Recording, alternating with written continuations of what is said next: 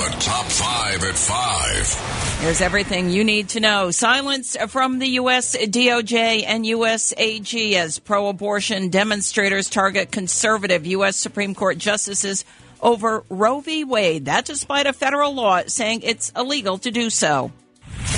President Biden says Russia's president doesn't have a way out of the war in Ukraine while rallying the West's response to Moscow's invasion of its neighbor.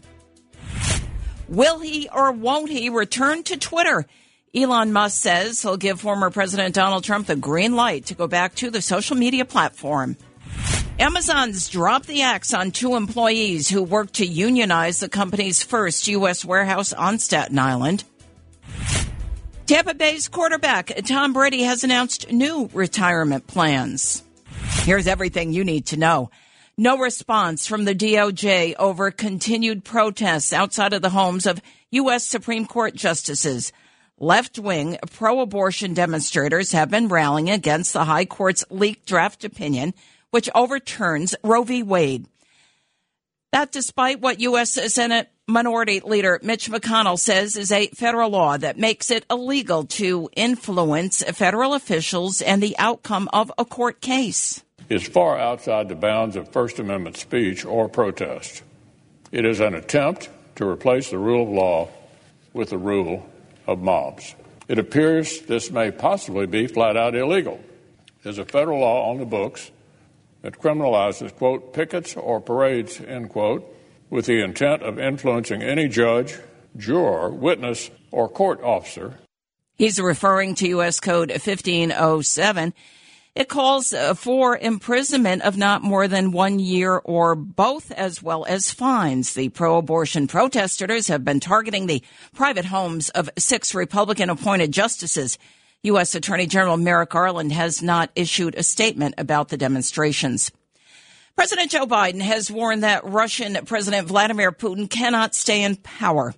Biden warned Monday night that Putin does not have a way out of the war in Ukraine. He made the remark during a DNC fundraising reception in Maryland. In Poland on March 26, Biden said this about the Putin regime. Will never be a victory for Russia, for free people refused to live in a world of hopelessness and darkness. We will have a different future, a brighter future, rooted in democracy and principle, hope and light, of decency and dignity, of freedom and possibilities. For God's sake, this man cannot remain in power. Biden's comments come as Kiev's foreign minister has upgraded his country's goals to pushing Moscow's forces completely out of Ukraine. President Biden Monday night also touted the U.S. efforts to rally the Western response to Russia's invasion. President Donald Trump, former president, could be back on Twitter. Elon Musk, awaiting finalization of his takeover of the social media giant, said Trump's ban was a morally bad decision.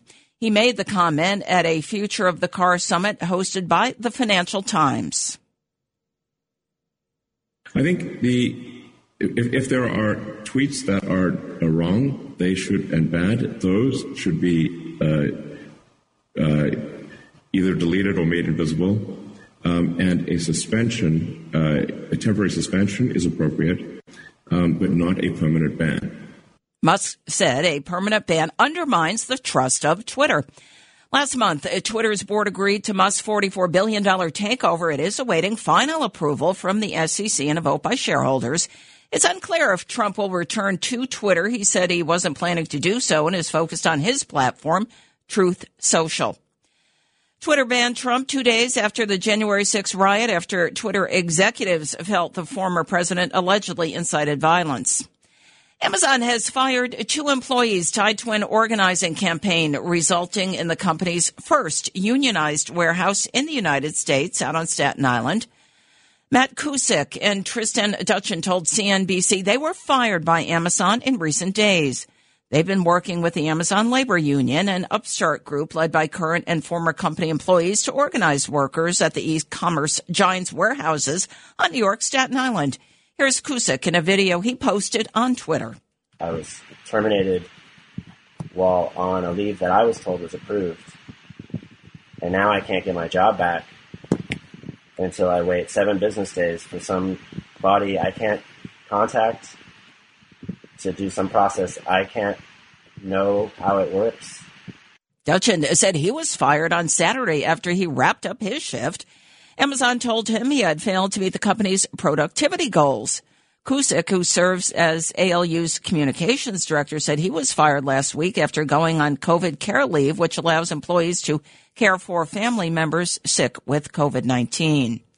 Tampa Bay quarterback Tom Brady once again has retirement plans. The New York Post is reporting Brady will be paid $375 million to join Fox as an NFL commentator upon his permanent retirement from the NFL. The amount is almost as much as Fox paid to secure NFL rights nearly 4 decades ago. That was $400 million. Fox Sports anchor Joy Taylor. Him joining is very important, and it's impactful and it's exciting, but this is also an answer to something that we have all discussed when it comes to Tom Brady for a very long time. What is Tom Brady going to do when he retires? Comparing salaries, Troy Aikman, for example, is paid $18 million. Brady retired for 40 days before announcing he'd be back as Tampa's quarterback for the upcoming season. His deal with Fox begins upon his retirement from football.